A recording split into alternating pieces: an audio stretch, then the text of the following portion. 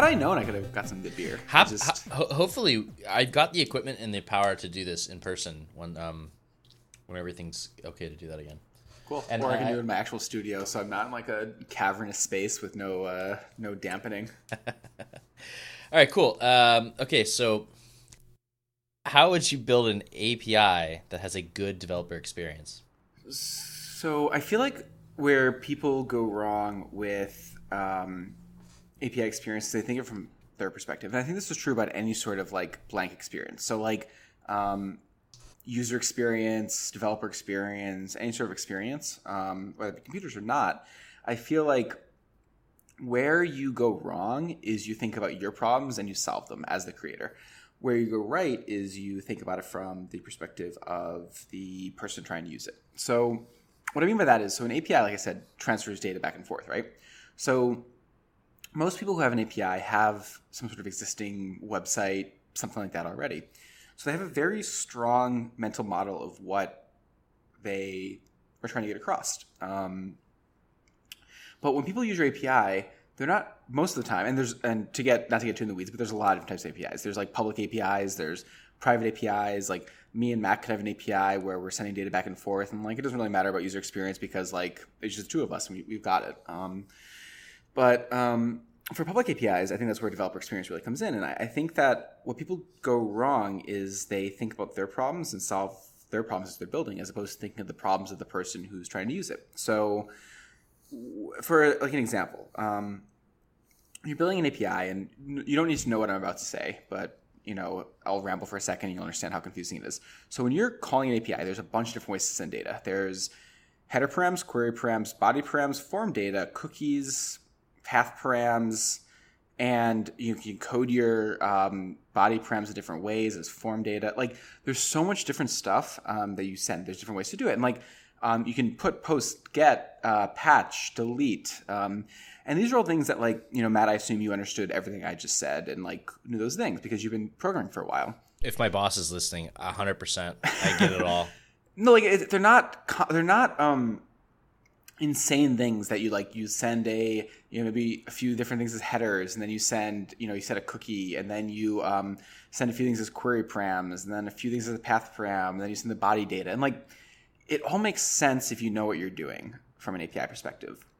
But the problem comes in like, does anyone else think that way? Like, do you like you're kind of building out your own mental model, and developers stuff is really fascinating, which is like it doesn't exist. So if I told you to build IKEA furniture and I like stole the the documentation where it's like there's no words, but it's like that little guy who is weird and like is like building stuff and shows you how to do it. If I stole that, like Matt, I still think you could figure out how to build something, because there's two things about it that are really important to the IKEA furniture. One is that you know what it's going to look like eventually. You know it's going to be a bed. And unless you're hacking stuff and like doing like that weird IKEA hack stuff, like you bought it knowing exactly what it's going to look like. You have a strong mental model that you're building a bed. And the second thing is everything fits together really nicely, right? So like even if you don't have the documentation, you don't have the instructions, you know that like because it's just all physical. You can like take the screw and you can take the bed and you're like, okay, this fits, or like, oh, this screw doesn't fit. It's too thin or too big or too thick. And like within reason, like it's probably a little bit easier if you have the documentation, the instructions, but like you can build an IKEA bed relatively easily without having. It's pretty easy without the documentation. Like you can figure it out, and it might not be perfect, and you might mess some stuff up here or there, but like you're going to be able to get pretty close to the ballpark. Whereas like APIs are very conceptual. There's not a thing you can't touch or feel an API. Like you can't see it. There's really there's this concept of like introspection where you can like kind of like see what's happening, but like that's kind of complicated as well. And there's no strong destination. So you're not trying to build a bed. Like it's not a puzzle that you're trying to solve. It's like you're trying to use a tool that you can't see or feel. And I think the best developer experience understands both those constraints, which is people aren't trying to build one thing. They're trying to build lots of different things. And also, you can't see, feel, touch. So like everything has to be well documented, which is why I thought that README was a good place to start, which was we do documentation. And I think that's kind of the UI UX for getting started with an API. And because you don't know what you're dealing with, there's a few things. First, everything has to be really well documented. You have to know exactly what you're touching and talking about and all that. And second is errors happen a lot because you're just kind of bouncing around and trying to make something happen. Even with coding, not an API, but like even just coding, you're going to get a lot of errors. Like you never can write code without some sort of like feedback because you're always going to like, hit something. And I think the best developer experiences for APIs, to kind of bring it back to the beginning. First of all, they realize that the person doesn't care about your API. No one cares about your API at all. No one cares why you picked headers versus query params. No one cares why you picked form data versus whatever. They just want to use it. And they don't want some sort of weird, and I say this as someone who's like genuinely built an escape room, which Matthew, you never visited, but I built an escape room in San Francisco, and you never will because it's closed down due to COVID. But like I built an escape room, and like no one wants that when they're using an API. They don't want to hunt around and figure out like, okay, oh, sorry, shouldn't be a query param, it should be a path param, stuff like that. Like they don't want that. They want something very simple, straightforward, and easy to use. They also need someone to tell them exactly how to use it because, like I said, you can't like, squint and be like, okay, this, nail clearly fits here, this screw fits here, there's like an indent here, and clearly something goes there. Like that doesn't exist. And it's kind of on it's the onus of the person creating it to kind of give you that picture of what you can build with it. So I think one huge example is, and I'm saying developer experience, not APIs here. You're a big Ruby person, Matt, or at least you were. I don't think you are anymore. Maybe you are? Are you? I still dabble.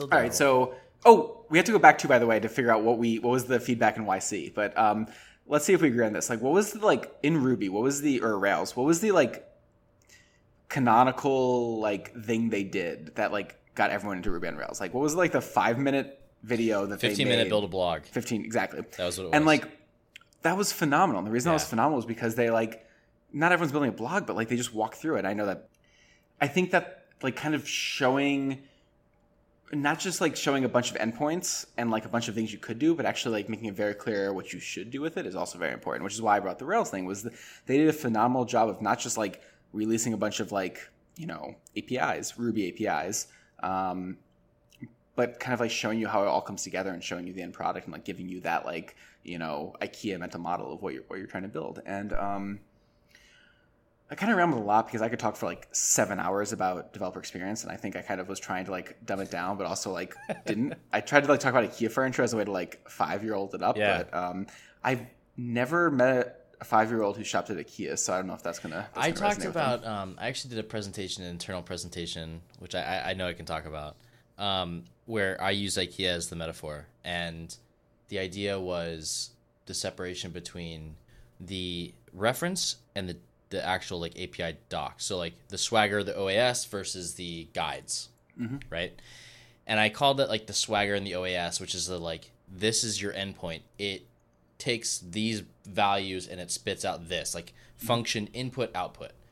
And here's 2,000 of these things. And I call it's very rote. It's very prescriptive. It's very like, there's nothing fun about an OAS. It's boring. File. Like, And I use that in the analogy as that OAS file, that stuff that describes every individual piece of your API is sort of like the different pieces in IKEA. It's the warehouse where you pick out, go to C55 and get that thing, and go to D12 and get that thing. And then what I call the guides is sort of when you're walking in an IKEA, and I hope most of you have seen an IKEA and can visualize what I'm talking about, and you go and you see the kitchens. Wait, was IKEA the sponsor? You'll never know. And no, they're not. Well, listen, IKEA, if you want to be a sponsor, I'll take it. Like $5, $20, whatever. Anyways, wait, if I Venmo you like $50, can I just run any ad I want in your next episode? I have to approve it. I'll take your $50. I'll listen.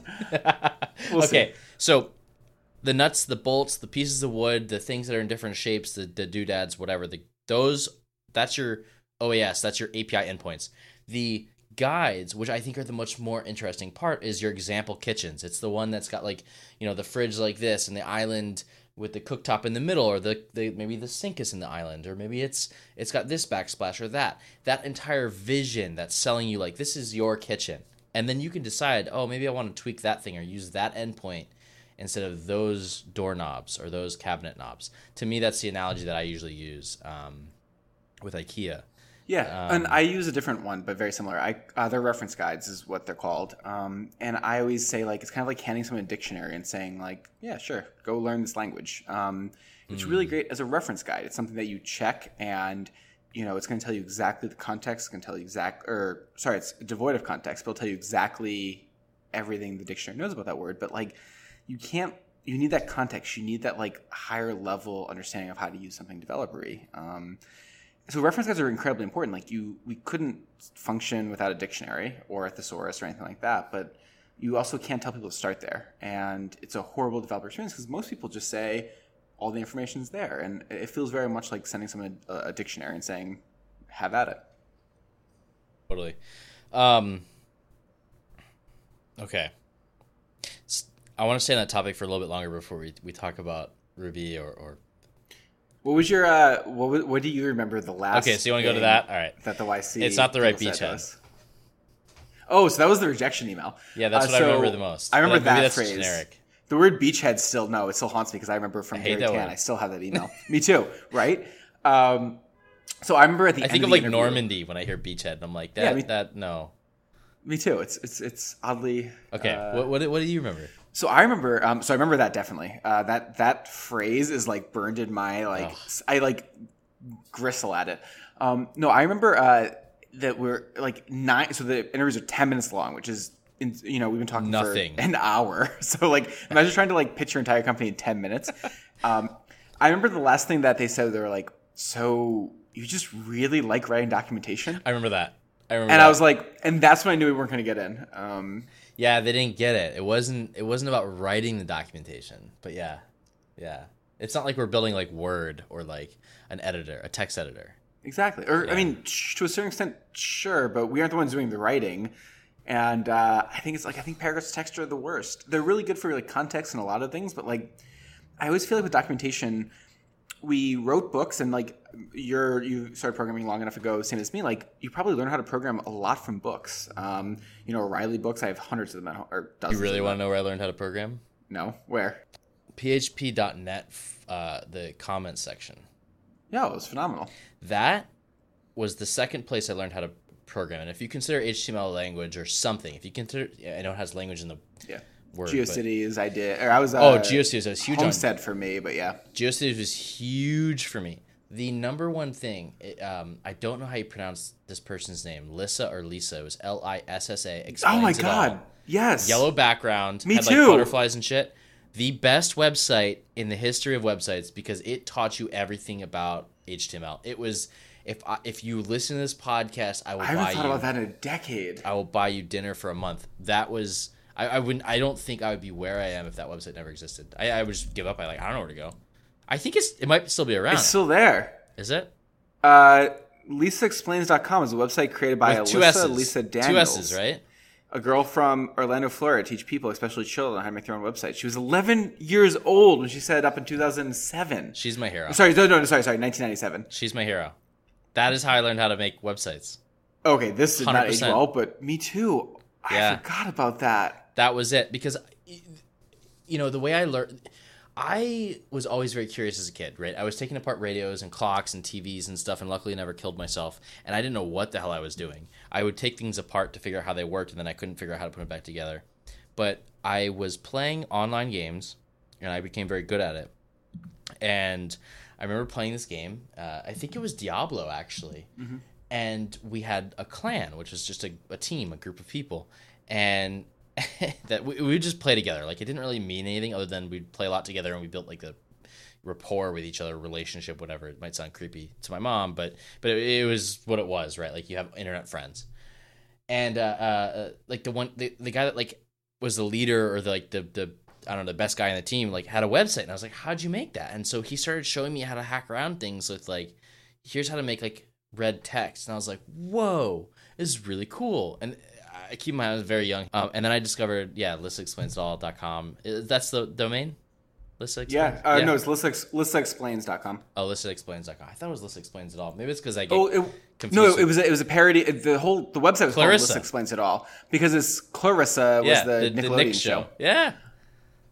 So I learned from that. That was like early on. And like at my like mid level when I was learning like, again, these are not technologies that are relevant, like jQuery, MooTools, PHP, like all those things you mentioned. But I also love this site called David Wash blog or something like that. He's got like the goatee and the kind of spiky hair. Yeah. Okay. So the coolest thing that ever happened to me was like I was working at Mozilla and I interviewed people at Mozilla and I interviewed him and like I didn't hire him, but like we hired him and like it was the weirdest thing ever where I got to like meet him, become friends with him, and like now I'm like friends with this person that like I only knew from the internet. I learned and like I just couldn't believe that like I went from like I learned PHP and jQuery from him, and then like when his like name popped up in the interview schedule, I was like, why are you having me interview him? Yes. And like we hired him, of course. And like it was just so bizarre to me that like I got to work with these like people that I like grew up learning from. So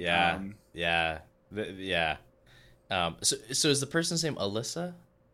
Alyssa's her full name, and then Alyssa Douglas, I think. If you ever listen to this podcast, send me an email or something, and I'll buy a dinner or whatever. Seriously, I don't think I would be anywhere if it wasn't for that website. It was like a yellow marigold or like a school bus yellow background or something. It does not hold up design wise. Oh no, it was totally great. not. But back then you built websites using tables for layout. So, anyways, okay, we don't do that anymore. You're a much better designer than me. What kind of question is that? What's question 4? 4. This is perfect. This is the question I was going to ask you. You'll never know if that's a lie or not. I don't care. Okay. What is question 4? Perfect.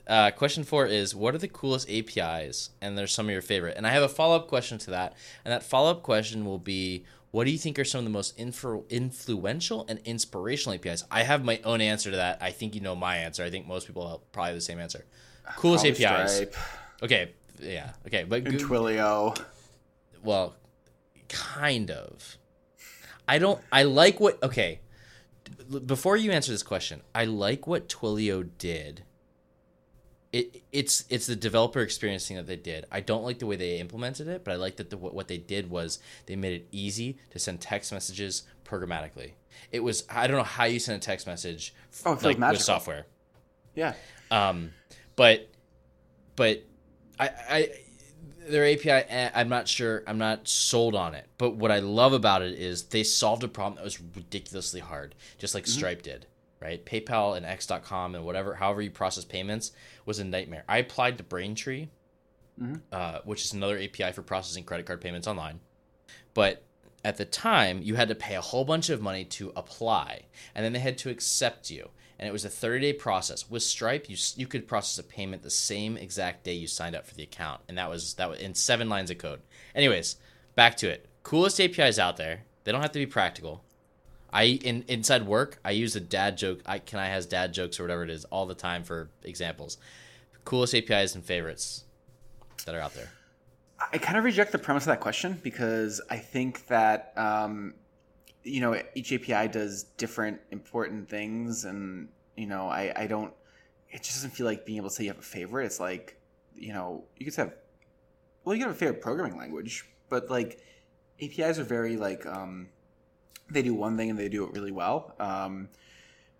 So it's like, how do you say Stripe's your favorite API?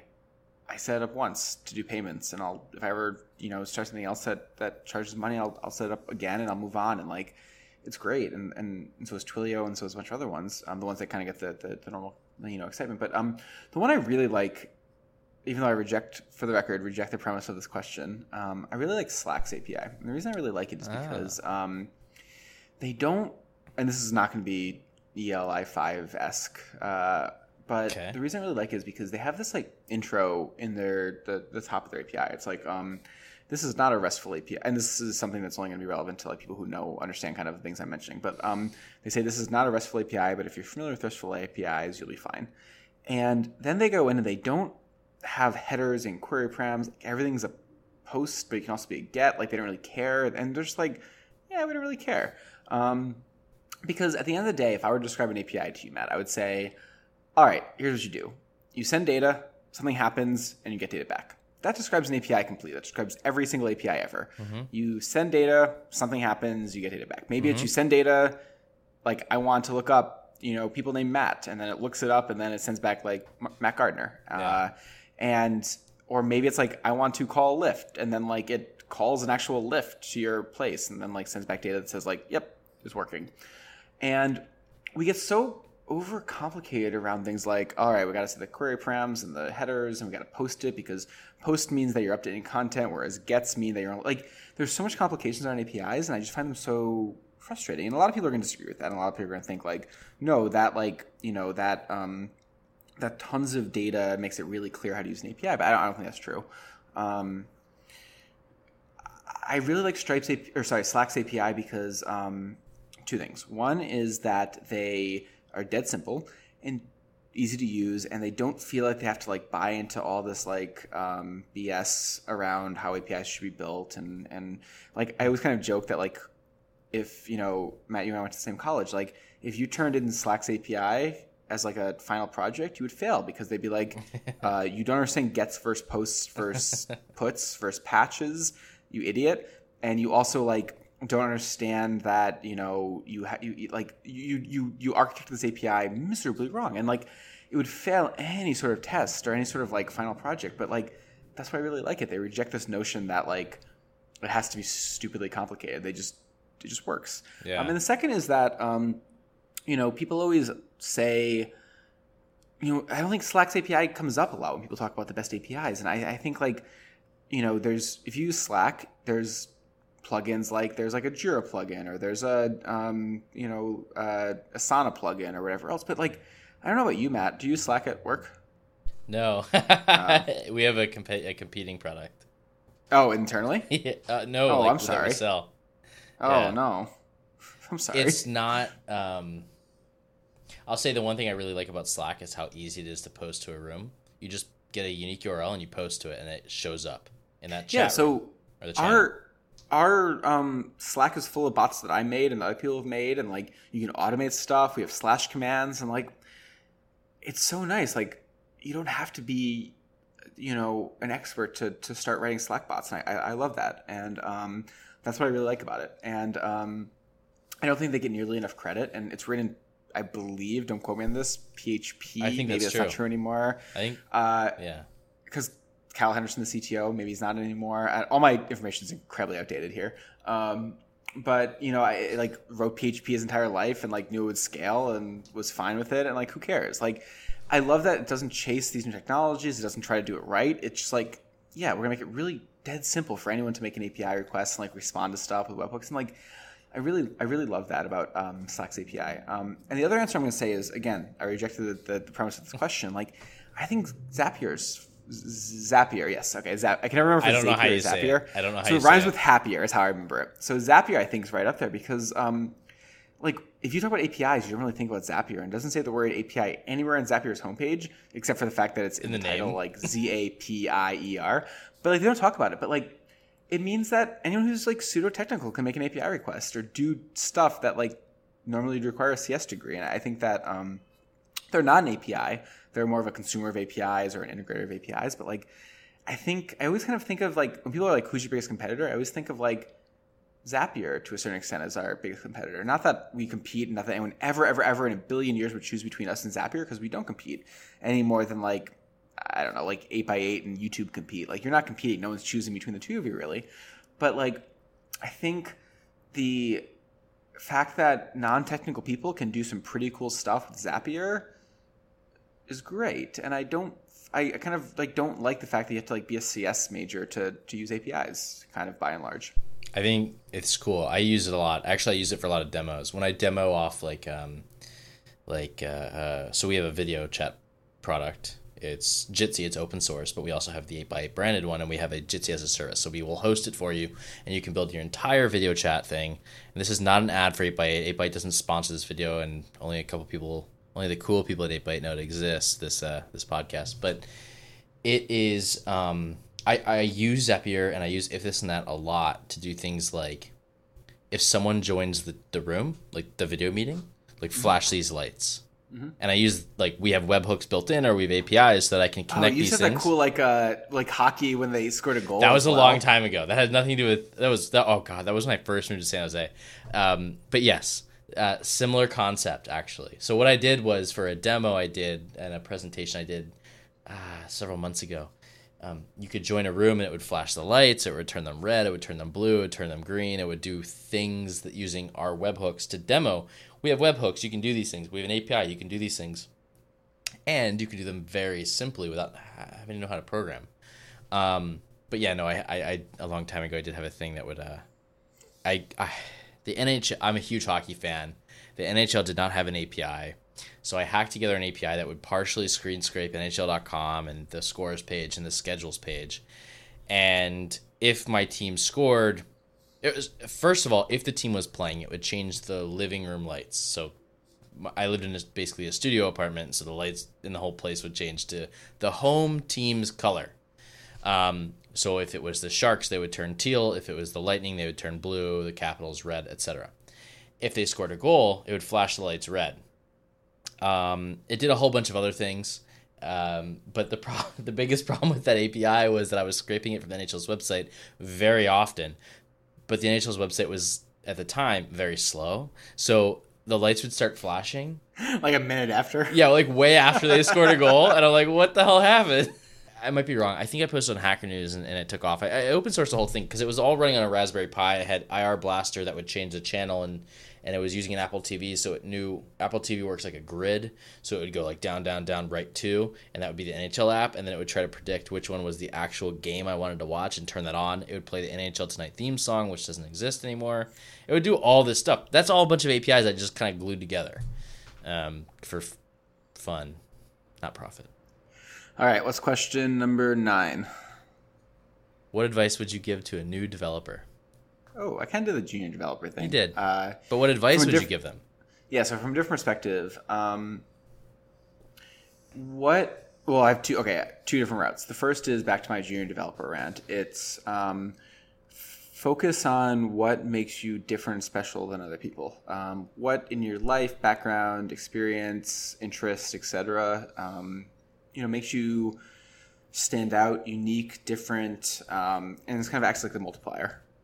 And the second is, if you look at how you learned and how I learned, it was just by making stuff. And you don't have to constantly spend weekends and nights making stuff if you don't want to. That's totally fine. But the best way that I've ever learned how to program is to just build something that I care about. And I don't care about the website. I care about the thing I'm building. The website is just kind of like how you get there. It's kind of like, when you write a book, you care more about the book. You don't really you're not sitting there learning grammatical structures or stuff like that. And you can play with it and toy with it, and you kind of learn how to write just by writing, because you're serving some sort of higher, I don't say higher power, but you have an agenda or something that's not learning how to program or learning how to write. And I just feel like most people who I find that tend to be very successful in programming, they have a side project they're really excited about, and it can have nothing to do with programming. I'm sure, Matt, you've done similar things to me, which is you build very meta stuff because you build for yourself. And I've definitely built, my company right now is a tool for developers, and it's incredibly meta, but there's so many things and interests and stuff out there that you might have that, for me, my first website was a website about Disney movies and lyrics and stuff like that. I'm not particularly proud of it, but was it really? It was, sure. Okay, so I love building experiences. I don't really care about programming. I like programming a lot, but it's just a means to get to the destination. Exactly. And I don't love Disney movies or Disney. I don't love, I don't sit around and watch Disney movies or go to Disney World and I'm just I love this roller coaster. But for me, it's the thing that really fascinates me is I always thought that Disney did a really good job with kind of this intention of every little detail, making every little detail matter, because that contributes to the greater experience. And when I would go to Disney World growing up, I don't know if you, Matt, went to Disney World or Disneyland or theme parks, but what I loved about Disney World compared to other theme parks was the lines were all very themed. The garbage cans were all painted different depending on where you were.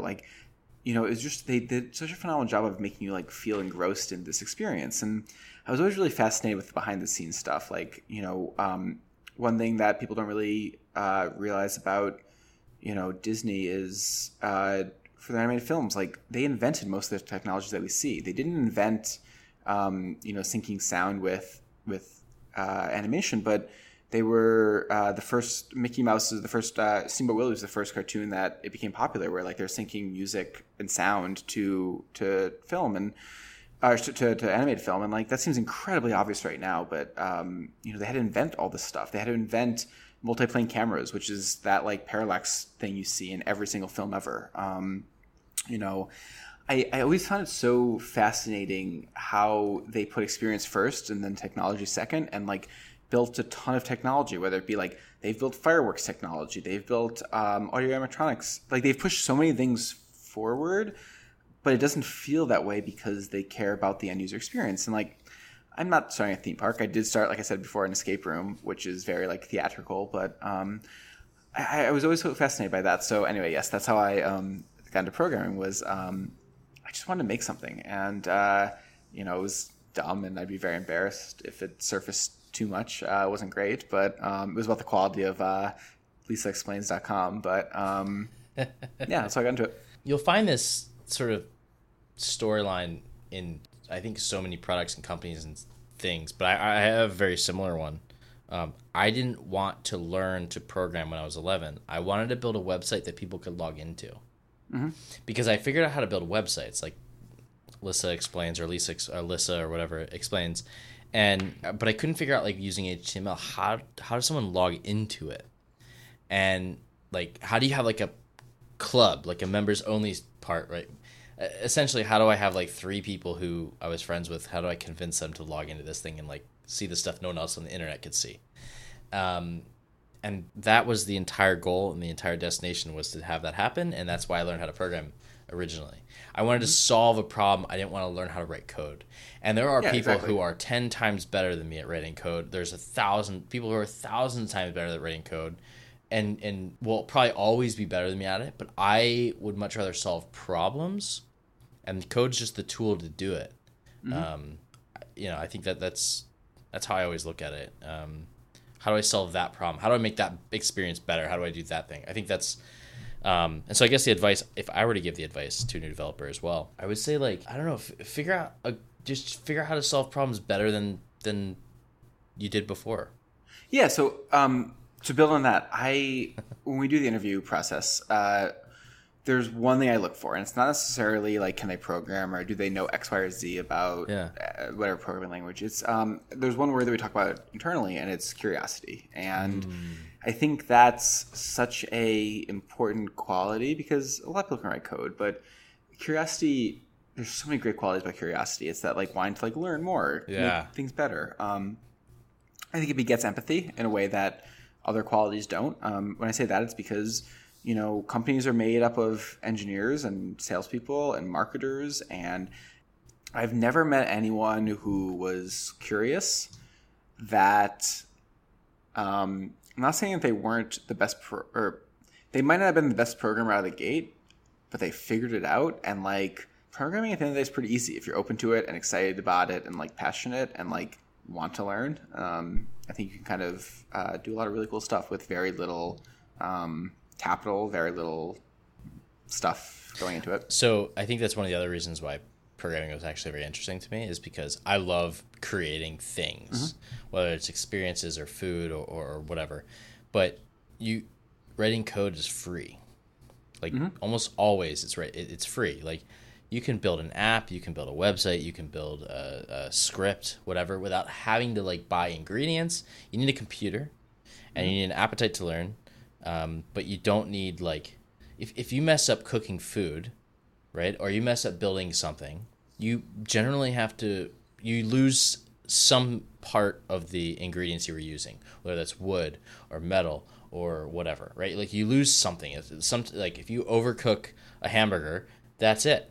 You can't uncook it. Like, but with software, you can always undo, and you can always type more, and you can always type less, and you can always type things differently, and you can always do that. And I think that's really, really, really amazing. You don't need raw ingredients. You just need yourself. So I think that's really interesting. And I agree with you in that I think anyone can learn how to program. And I think that it's the constant desire to be always learning. You may not be an expert in React or know React super well, but that's because React is maybe it's newer, but there are people who will be, and the next thing will be out there. And if you just stop at React, like, you're going to miss the future. Because React won't be around forever, in my opinion. Like, none of the frameworks that we have ever seen in programming have been around forever. They get replaced. I still use jQuery, but yes, go on. jQuery. Well, that's an alma mater thing, you know? Yeah, I mean, that's not why I use it, but yes, that is true. jQuery is, it's interesting. I think it changed the internet, but... Oh, I think jQuery is phenomenal. I think it... I don't think... do you think Promise... I don't know the answer to this, and I know I will have podcast guests on this show that will tell me the answer to this, but do you think jQuery paved the way for promises? Or do you think promises were coming without jQuery? Because I don't know enough.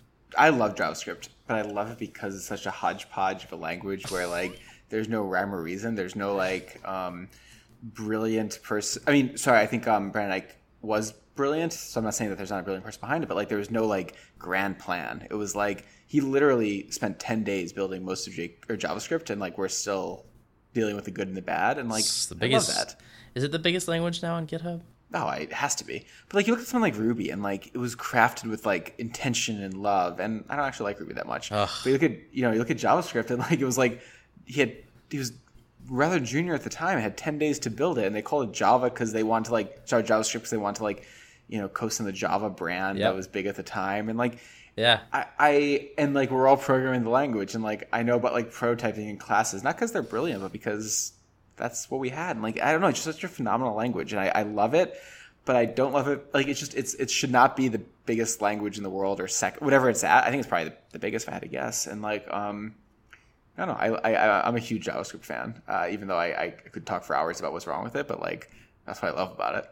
You've seen the I don't remember the name of I feel so bad not knowing this, but have you seen the WAT talk? If anyone hasn't seen this talk, I'll link it in the show notes when I find it. It's about JavaScript and Ruby, and I think it's mostly about JavaScript, but it's like it talks about, like, a lot of it's like a 5 or 10 minute lightning talk that talks about the flaws of JavaScript, and it's actually really funny if you know anything about programming, if you're interested in programming and the way that it behaves.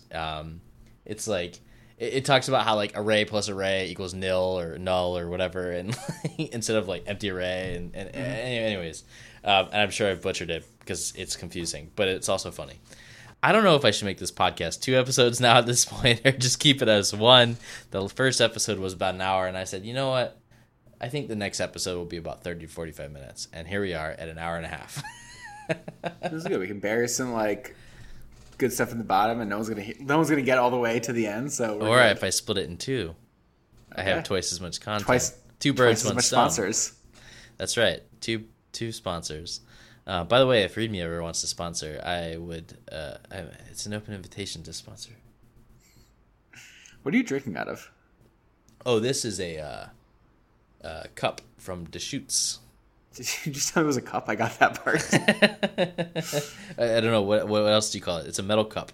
No, I don't know. Like, is like thermal? Because does it keep the cold in? Yes, it keeps it cold. The color. Okay. I like it because of all the things, and it's that's fair. From my favorite brewery, Deschutes. I will say all my beer I've drank tonight has been warm because I didn't have time to put it in the refrigerator, and I didn't know what to do, so I've been drinking warm beer. Oh. It's okay. That's okay. It's just like the English. They drink warm beer. It's not great, but it's okay. I had to go do presentations a couple of years ago before the whole COVID thing in England and really? Or in London. Yeah, in London. And then I went to Romania as well. Because we have offices all around the world, so I did presentations there. And I never had a warm beer there. I've been to London a few times. Landon, I'm sorry for butchering this, but the beers that they pump, the ales that they pump, the IPAs, whatever, they're generally not much warmer or not much cooler than room temperature. They're not in a refrigerator. They're also less fizzy, so you can, if you need to chug one, it's a lot easier. But beer culture over there is fascinating. Anyways, I mean, no one's gonna be able to see this, but I'm in my own. We try to like make this like little pub, like a British pub with our. I love it. The Toasty Owl. I love the pub culture. I love the whole thing. I can't wait. I hope I get to go back there, and work pays for it. That was an awesome trip. I've been to London before, but going with a lot of the guys that I work with and that work in the office there, that was awesome. Have you seen? I'm going to pivot completely. Have you seen Ted Lasso? No, not yet. Don't. Okay. It's on my list. So I'm not going to spoil anything, but I decided to start a podcast instead of watching TV. Do I do a Ted Lasso watch podcast? I'd be down for that. We could do. So watch it. We could do in October. A thing on Twitch, a watch party. Okay. They call it. That's not going to run into any copyright claims. No. They have a button called Start a Watch. What's Ted Lasso? Oh, it's on Apple. Yeah. If it was on Prime, we could do it. So I bring it up because I watched it like months and months ago, but I just started watching it again last night, and very like London-y, very pop culture type stuff, and made me really excited to go back once we can travel again. Yeah, no, I can't. Oh God, I can't wait to travel. And I mentioned Curiosity, and they have a great speech about Curiosity in that I absolutely love. Probably towards the end, episode like 8 or 9 or so. Okay. And I love it. What I've actually been watching lately is, and I just finished the first season last night, it's For All Mankind. Okay. Oh my gosh. If you haven't watched that, come on. That show is insane. It is if the Cold War never... If the space race never ended. Was that Anna Kendrick or who's in that? No. No. The famous person in that is the guy from Hannah. I forget his name. I thought he was... Oh, so we're playing fast and loose with the term famous person. Oh, come on. Give me a second. All right, let's see. Is it Joel Kinnaman? Is that his name? Ronald D. Moore. This show is incredible. It's incredible. Okay. Highly recommend. Yeah, I think it's Joel Kinnaman is the guy's name. Well, hopefully you'll be a guest in the future. Thanks so much for joining me and talking about APIs and explaining. Wait, we can't leave it like this. I have to sum it up somehow. Okay. All right. I think that you don't have to get your 5-year-old to use an API, but you should get your 6-year-old too. 7, 8, yeah.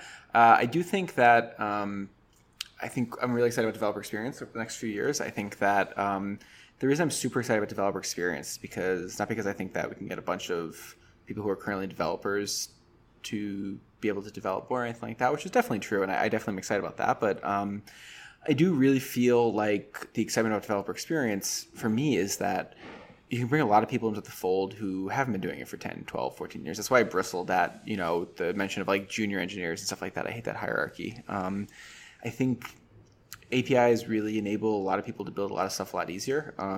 Matt, you and I had a lot of hard-won wins as far as learning how to program because, I remember Ruby years ago was stupidly hard to deploy with like Capistrano and stuff like that. And now you do git push and it just works.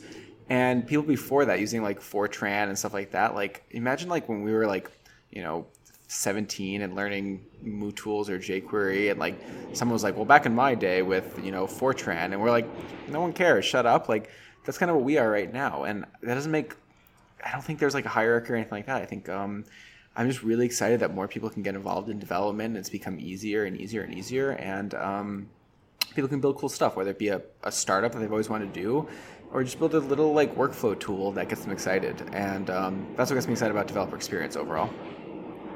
You should see when I record stuff for work, like how many takes sometimes. It's like the hardest stuff I nail the first time, like first try.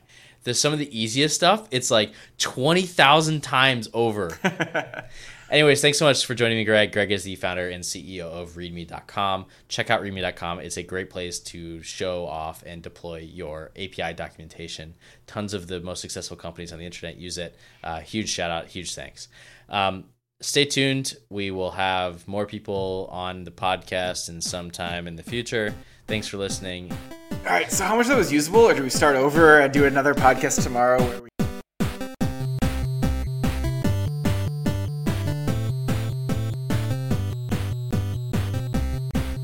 Hey again, it's Matt. Thanks so much for listening. If you enjoyed this podcast, please rate and review it on Apple Podcasts. It would mean a tremendous amount to us, and it really helps. Thanks again to Greg for being my guest this time. This was a 2-part series. It was intended to be 1 part, but we went on and on. Hope you enjoyed, and see you next time.